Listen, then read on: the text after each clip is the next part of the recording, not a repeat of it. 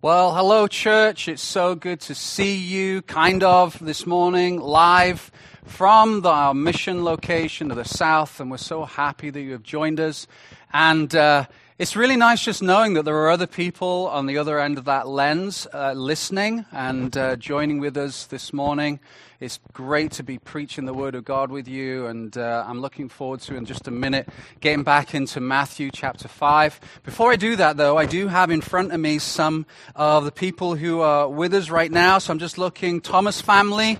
You know, we can't have church without the Thomas family being here, so we're really glad that you're here. We now can continue, and you were first on my list, so congratulations for that. By the way, in the room right now, we have Drew, as always, on text, so please give Drew a big round of applause, especially the Parsons watch party. And then we got Sam Carlson and Nicole and Luke and Sarah. They're my congregation this morning, believing that they're all going to become Christians by the end of this, and it's going to be a good thing. So who else we got? We got the Bates family. Oh, that's so cool. We've got Nicole, who's really busy. Ashley Robinson, the Campbell family. Hi, Sterling and Abby. It's great to see you, Leishan, and I'm assuming family, unless they're all doing something else. Patty, so lovely to see you. Allison and Zolt. Hello, Darlene. Just going through the Courtneys from Vancouver. Janet, we're so happy that you are feeling better and getting stronger. We continue to pray for Janet and Terry, and she's just in the middle of treatment there, and so a lot more Nicole, Anna Celia, and John. If I'm missing you, then please forgive me. I'm just kind of scrolling through names. The Parsons watch party. Welcome. It's so great, these watch parties. I do want to say, first of all, as long as you are following protocol and all the different rules and the regulations and doubling your bubble and all that kind of stuff, it'd be so great if you could get kind of other people around to your house and do church together. I'm going to be giving you some questions as we go through that you can talk about at the end, and maybe have lunch together and stay all afternoon, have a nap, do what you would normally do on a Sunday. Just invite yourself around to somebody's house. That'd be great. If you don't know who to go to, and you do want to be on a Sunday morning watch party, then if you press connect, which I think is up there somewhere, and just write to us, we'll make sure Nicole will help you get into a group and you can do church together. So that'd be really, really good. Next week, we're going to be continuing our series as well. So please invite people around to listen to this. You'll find that this has got a lot to do with whoever's listening, whether they're been a Christian for years or they're brand new to the faith or they're just thinking about Christianity. These messages are really, really relevant. Okay, let's grab our Bibles and or your apps, get to Matthew chapter 5, and we're going to continue our series in the Sermon on the Mount, and we're going to get to our key verse, which is verse 13, in just a minute. Before we get there, though, I don't know about you, but this is our 16th week of not having church. It is odd. I wish you could see what I'm looking at here. There's a few chairs scattered around, and there's a couple of cameras and whatnot, but this just doesn't feel like normal church. It's really odd, and with everything that's going on in the world, whether it be COVID or protests, the different issues that we're facing in society, you know, it would just be kind of nice just to withdraw for a bit. We've been watching, or I should say we kind of blitz watched it, Sarah and I and the family, this show on Netflix called The Alaskan Wilderness Adventure, and it's based on, it's kind of a fly-on-the-wall type series. This beautiful older couple who in the 80s built themselves a lovely cabin on the side of what's now called O.C. Mountain, and you can only fly in. You can't drive in. It's miles from everywhere. But they're at a stage of life where they're not able to look after this place anymore, and so they are giving it as part of a game show, I guess, to a couple who they do different tests and different things, and they kind of get judged. And then the final couple actually gets given this incredible house on the side of a mountain. I've been watching this going, oh man, I'd love to be there right now. I'd just love to just be able to withdraw and just be able to enjoy myself and not have to think about everything that's going on. Sarah, on the other hand, isn't into the idea of no electricity and no water and all the other things, but do you not feel that? You could just if you could just check out for a bit and just withdraw That's what our culture is kind of telling us right now. It's tough out there. And yet when I read the Bible, I see the absolute opposite. That actually Jesus' teaching is not about withdrawing. Jesus' teaching is about stepping in. About actually in times of struggle and tension and difficulty in our world, that is the moment that a Christian steps up. And that's what we're going to look at this morning is how do we do that? Why do we do that? What does Jesus say about that? And how does it connect with us in our culture now? I want to jump to the end of my sermon and tell you this. There is never, ever, certainly in my lifetime, a time where it feels like our culture needs Jesus more than right now. There is a desperate need for the good news of Jesus Christ. And it's our time. Just like when Jesus said, just in the days of Noah, these are our days. These are the days that God has called us to. And so that's where we're going to get to. I'm going to give you a couple of questions to discuss at the end. So if you're in groups, then you can talk through a couple of questions, and I'll give you a heads up when we get to those questions. So this strange time that we're in is not unusual. If you look at history, you'll see that history ebbs and flows. There are times of great prosperity. There's times where everything seems to be going great. And then there's times where it feels like the world is coming apart. That's been the case. It's certainly the case in Jesus' time. Look at this scripture from Matthew chapter 5. This is the beginning of the passage that we'll be studying. This is Jesus. It says, seeing the crowds. Notice it says crowds with an S, not crowd. What this is saying to us is actually this crowd is an eclectic group. Could be 10, 12,000 people, scholars tell us. And they are a diverse group of people. On one hand, you've got the hardline religious right, who were very pious. They wanted to distance themselves from anything that wasn't a part of their religion. They would look down their nose at anybody because they were so fundamental in their beliefs. And then on the other side, you've got the Greeks and the Romans. You've got the progressives, the liberals, if you like, the polarized group of people. And then you've got the blue-collar workers. You've got this range of people, this crowds, very diverse, very similar to the world that we're living in right now. This polarized political atmosphere that we're in, the hard right, the hard left, and everything in between, at each other. There's anxiety, there's confusion, and that's exactly what we are kind of leaning into and listening into when Jesus is talking on the Sermon on the Mount. These crowds of people, you've got the sick, you've got the healthy, you've got the successful, you've got the people who are rich, you've got the very, very poor. All of these people in the crowds. And Jesus walks into the midst, sits on a mountain and starts to teach, and they all lean in. That's what's amazing about Jesus to me, is that he seems to transcend everything that we see in society as separating us. It's like Jesus walks into that gap. That somehow he can be shoulder to shoulder in the middle of all this confusion where literally people are going, I'm not going to have anything to do with you because you don't believe what I believe. That's what they would have been thinking. Does that sound familiar? That's our world today. If you don't believe what I believe, I'm going to have nothing to do with you. And that just, it's very, very polarizing. It's very troubling. But Jesus, that God shows up, calls himself Jesus, breaks all the rules, doesn't withdraw, but presses in. He walks into the middle of it. He walks into the middle of this racism, this sexism, the progressives, the conservatives. They've even got their own COVID. They've got leprosy and different sicknesses. He walks through the middle. He brings holiness. He brings healing. He brings mercy and joy and kindness. And he's shoulder to shoulder with people, challenging them and yet relating with them. He doesn't withdraw in the middle of chaos. He presses in. And that for me over the last few months has been such a challenge to me personally. How do I press in the middle of a time when all I want to do is withdraw?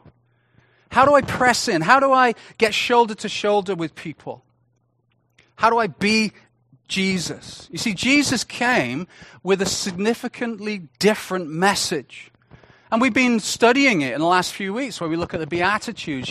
You're seeing and hearing what life as a Jesus follower is like. Jesus comes with a very different message, very controversial message, and yet is coming with a message that is accepted and listened to and people leaning in to listen. It's fascinating. What is this message that Jesus is saying? Well, the first part that Jesus is really talking about in the Beatitudes can be summed up by what Paul says in the rest of the New Testament when he talks about fruit. That Jesus comes with the fruit of the Spirit on display. Love, joy, peace, patience, kindness. I mean, just stop there.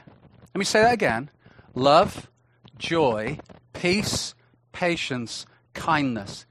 If the list stopped there, has there ever been a time when our world needs more than that?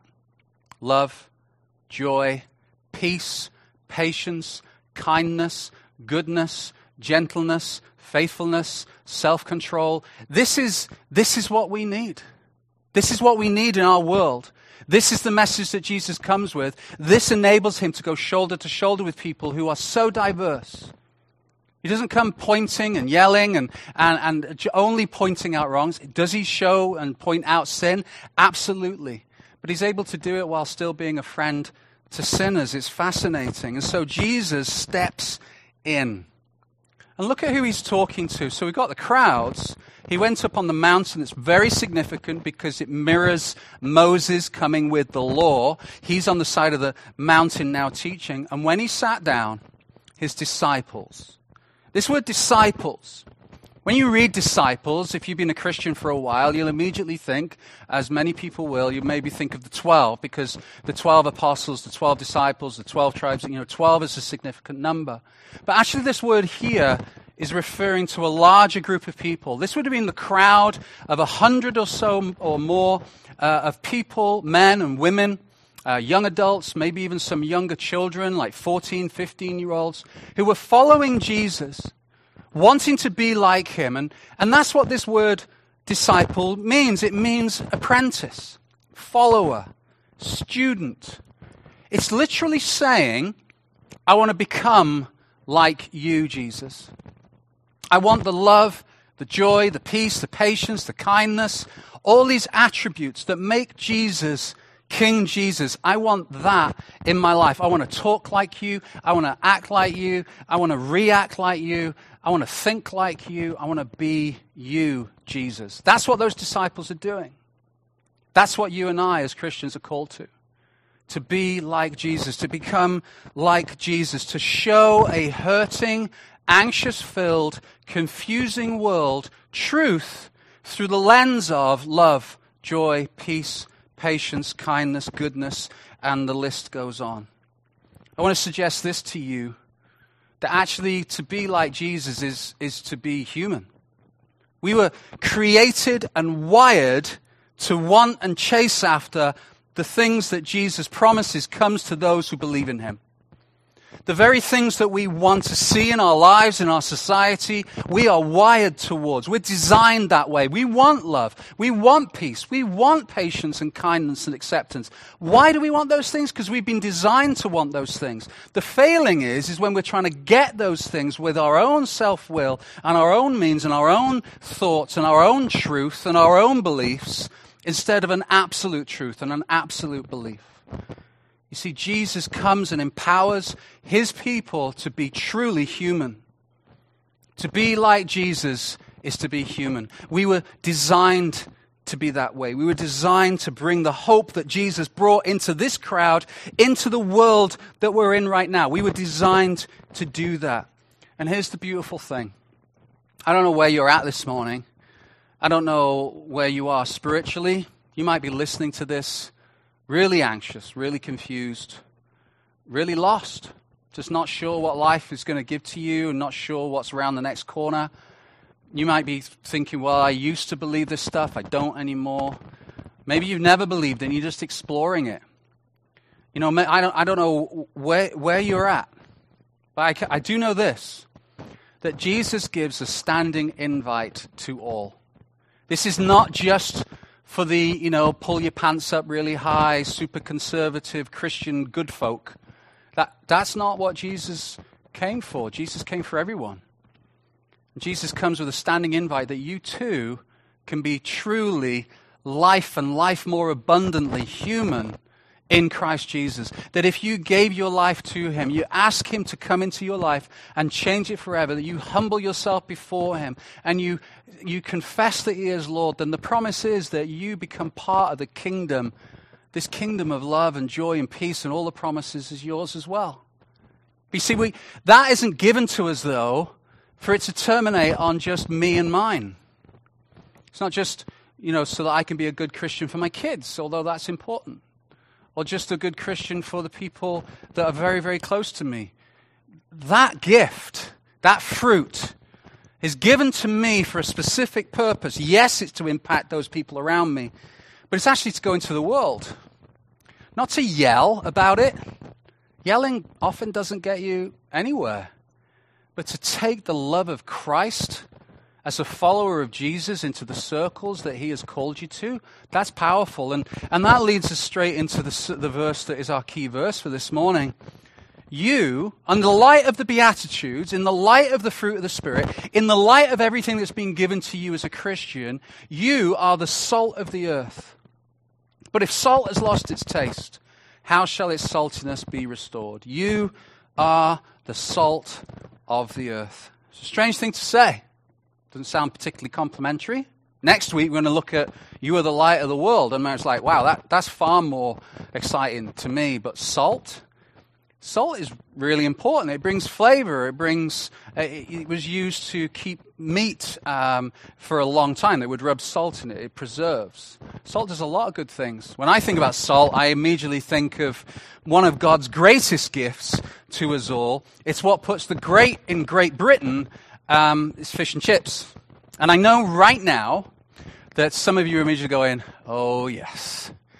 That is wonderful. Now you're really listening. Look at that. I just need to point out a couple of things. First of all, it's enormous. I don't know if, Drew, you can do a bit of a close-up there, because I'm imagining the viewership will drop because people are now running to get some food. But notice the newspaper soaked with the grease of goodness.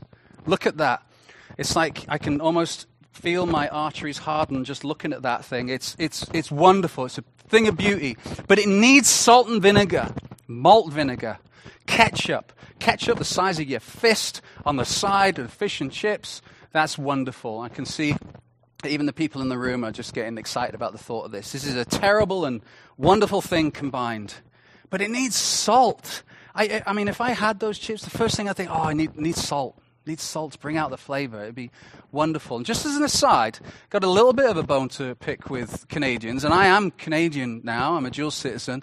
But I don't understand when you're in a restaurant and you get fish and chips, that when I ask, always, can I have salt and vinegar? Salt's always there. Vinegar you need to ask for. Malt vinegar, none of this white nonsense. The malt vinegar comes, or sometimes the white stuff, in a pot, like a silver bowl. What am I meant to do with that? Like you try and sprinkle it and it goes all over it and ruins it. You try and get your fork in there and sprinkle and you just look like an idiot. You're meant to dip it. Can we just stop that? I feel like we should start a movement or a changes type thing online or something. Anyway, fish and chips. Salt is important. Jesus used the word salt very specifically because it does do a number of different things. But the main thing that I want us to focus on this morning is that we need salt on food. There's times when you just go, we need this. Whether it's to preserve, bring out flavor, it's needed. You, Christian friend, are needed in this world in the same way that good food needs salt. It makes it a better place. It makes it a place that we enjoy living in. That you, as a Christian, filled with Jesus, going into the world with all the fruit of the Spirit in you, is needed. That we are not meant to live life withdrawn, keeping these things just to me, myself, and mine, but we're actually meant to go, even in the middle of COVID, with this dedicated mindset that I am taking Jesus into a hurting world that desperately needs the truth. We need to be obviously different. Salt is obviously different. Have you ever accidentally put salt on something instead of sugar? It's foul. You just immediately recoil. You put sugar on chips. It's not so bad. I've not tried it. I'm sure the Scottish have, but I've never tried it. I'm sure it's all right. But you put salt on some cereal, that's foul. It's obviously different. It's obviously different. We're meant to go into the world with the Beatitudes, the fruit of the Spirit, as followers of Jesus, desiring to become more like him, because as we do that, you will be obviously different. You will be obviously different, and you will improve society. As Christians, we have this opportunity to see our city prosper and thrive in all the important ways because we go into the world and become like Jesus. You see, we're called to be in the center. We're called to be around in our circles, in the different things that we've been called to, that God has determined for you to be part of the places that you go to every day. That God has planned the person that you are sitting next to at work. That God has planned the family that you are in. God has planned what street you are going to live on. God has planned what person you're going to regularly come in contact with at the coffee shop, or the person that you walk past every morning as you take your dog. All these people put into your world the circles that God has given you so that you can be Jesus to them, that you can show them the love of Jesus, the fruit of the Spirit to them. That's why you were put on this earth, and it will change cities. I've said this a number of times. This is not my quote, and please feel free to tell me where it comes from. But think about this, that you and I are the closest that some people will ever come to reading the Bible. That you and I are the closest that some people will ever get to when it comes to church. That their experience with you is how they will see God and Jesus. And if we take that thought to heart, then surely it will cause us to dedicate ourselves into becoming more like Jesus so that we can show people his love, his joy, his peace, his patience, and give those things to a city, to a world that desperately, desperately needs it. People are thirsty for what we have, at least what we should have. Because it might be that you've lost some of that saltiness. But people are desperate for it. They're thirsty for it. But here's the danger. So on one hand, Jesus is speaking to this diverse crowd, that he transcends all different aspects of polarized world at his time.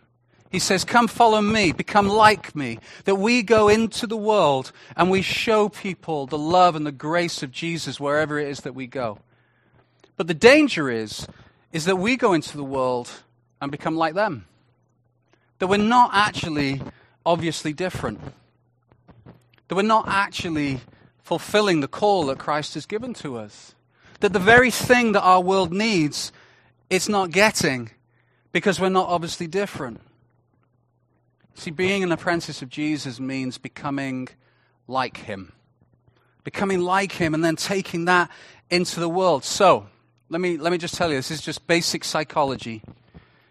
You see, Jesus calls us to become like him. That's what being a disciple means. That's what our calling is. That's what, as a Christian, you are still awake for. That's why you're here. But if you're not becoming like Jesus, you are becoming like something else or someone else. You are becoming something. So here's the first question. You can talk about this at the end of the watch party, at the end of church. Here's your first question. What are you becoming? Because you're becoming something. You're being influenced by something. You are leaning into something. You are following something. You have your attention placed on something or someone, some agenda that's been placed upon you. You are becoming, you can even do it lazily. All you need to do is wake up in the morning and you will become what our culture is trying to get you to become. With all the different signals and all the different messages that are constantly bombarding us. You are becoming something.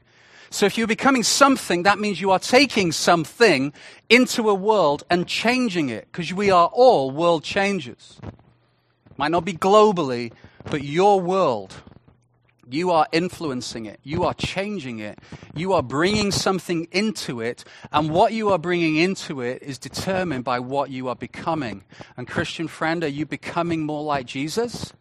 Or are you becoming more like something else or someone else? Or a dream that you've got? Or a goal that you're fascinated with?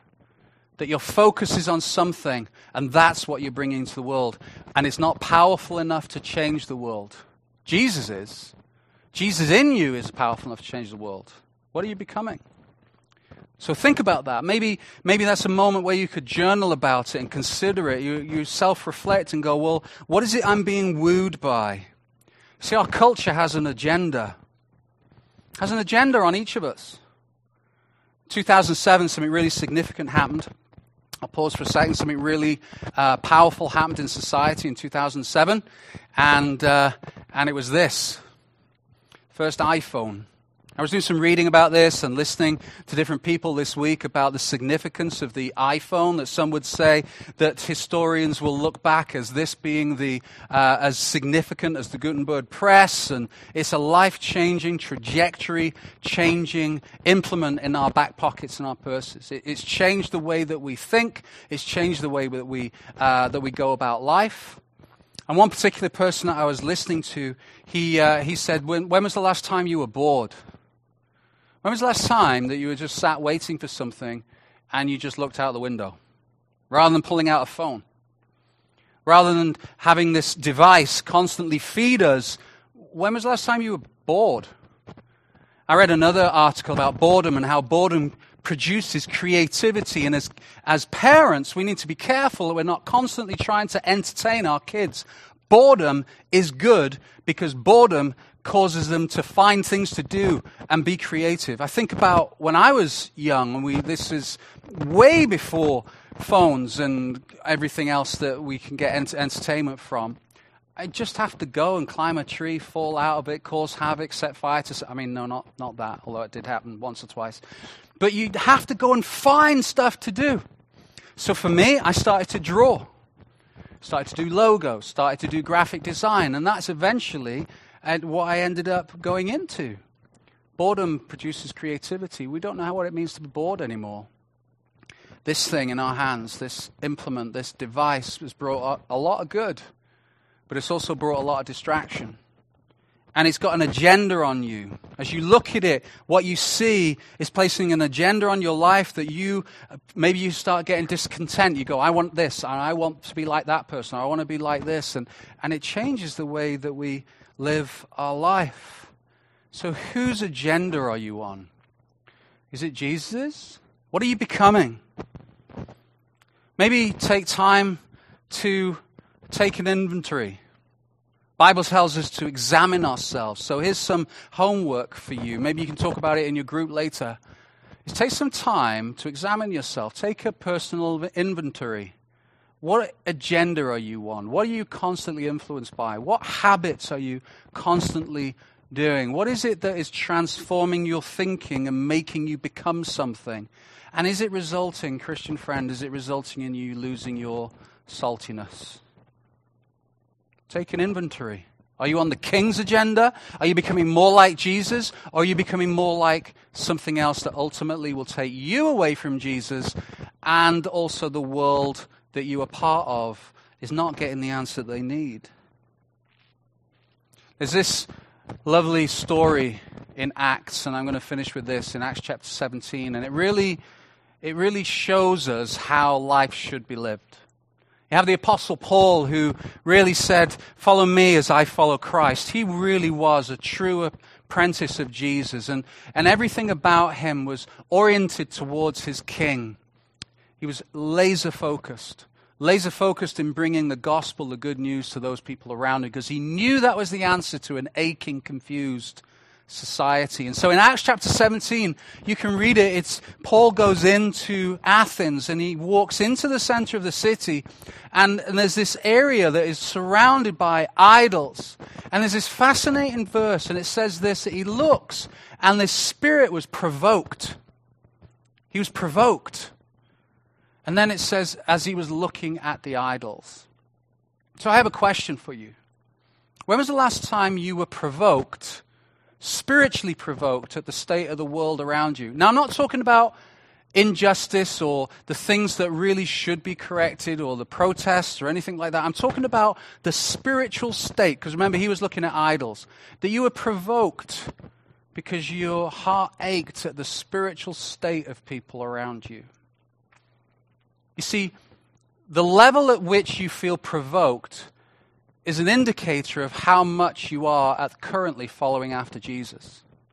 Because if you can walk through our culture nonplussed, not a big deal, not really noticing, not really caring, not really feeling compassion, not really feeling provoked, if that is your day-to-day testimony, I want to lovingly suggest to you that maybe you've lost some of the saltiness. Maybe it's time to take that inventory. Maybe it's time to spend some time with Jesus and confess and ask for forgiveness and get back into the Father's arms like the prodigal son. Maybe it's time you went for a walk and you prayed, and maybe your prayer starts like this. Hey God, it's been a while and I'm really sorry, but I need you because I'm lost without you. Maybe that's where your prayer starts. Because if you're not feeling provoked, then I want to suggest to you that the Spirit inside of you is just not alive and well in a way that it should be.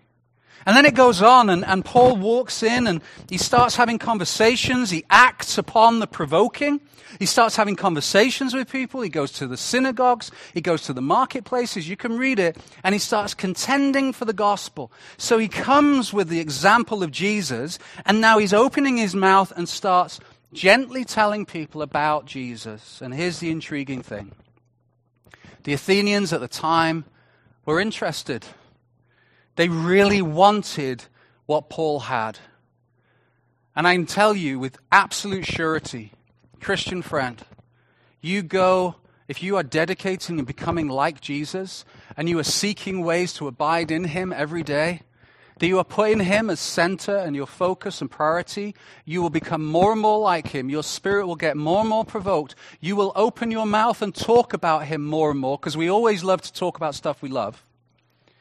And then you'll find that people around you are interested. Because it says in this passage, some believed. It also says that some mocked. And that's okay.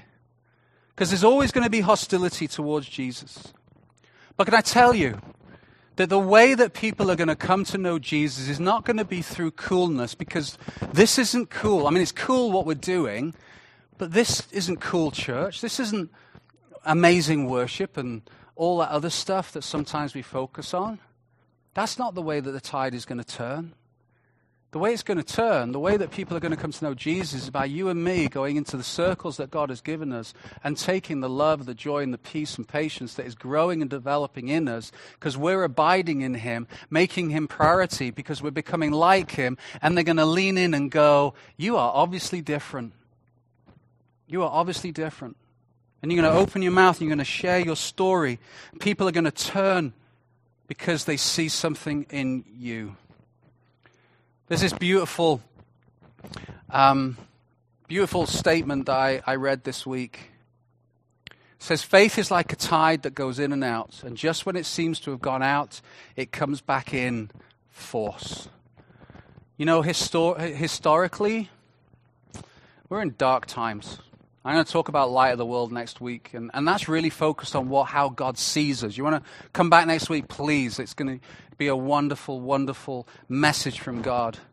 But can I tell you, we're in dark times. The world is shaking. The world is in desperate need of truth. The truth, friends, that you and I have, Christian friends. And so it feels dark, and it feels like things are desperate. It feels like the tide has gone all the way out spiritually. But if you look through history, the darkest times, it seems that that's when God moves. And the tide is going to come in. But for any of you who have ever been caught in a tide, and I have, sometimes it doesn't come the way that you think it's going to come. Sometimes it comes in from the side. Sometimes it happens in a way we don't expect. And it might be that as you faithfully go about your day-to-day, that God will give you opportunities you don't expect and the tide will come in. I'm believing for that. It starts with his people turning to him. It starts with his people abiding in him. It starts with us walking into the cities, observing the idols, being provoked, and being Jesus in front of people who desperately need him. That's where it starts. So here's your homework. I want you to do something this week.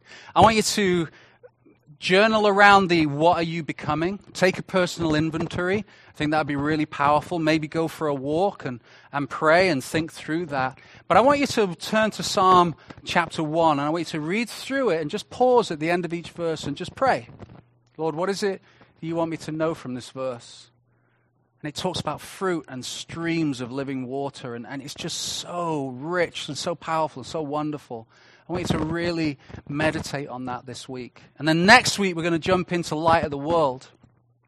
God's thoughts towards us is really powerful. But this week, let's just spend some time abiding in Jesus. That sounds good to me. That's like the best kind of withdrawing you can do. Jesus withdrew, spent time with his Father, then stepped back in.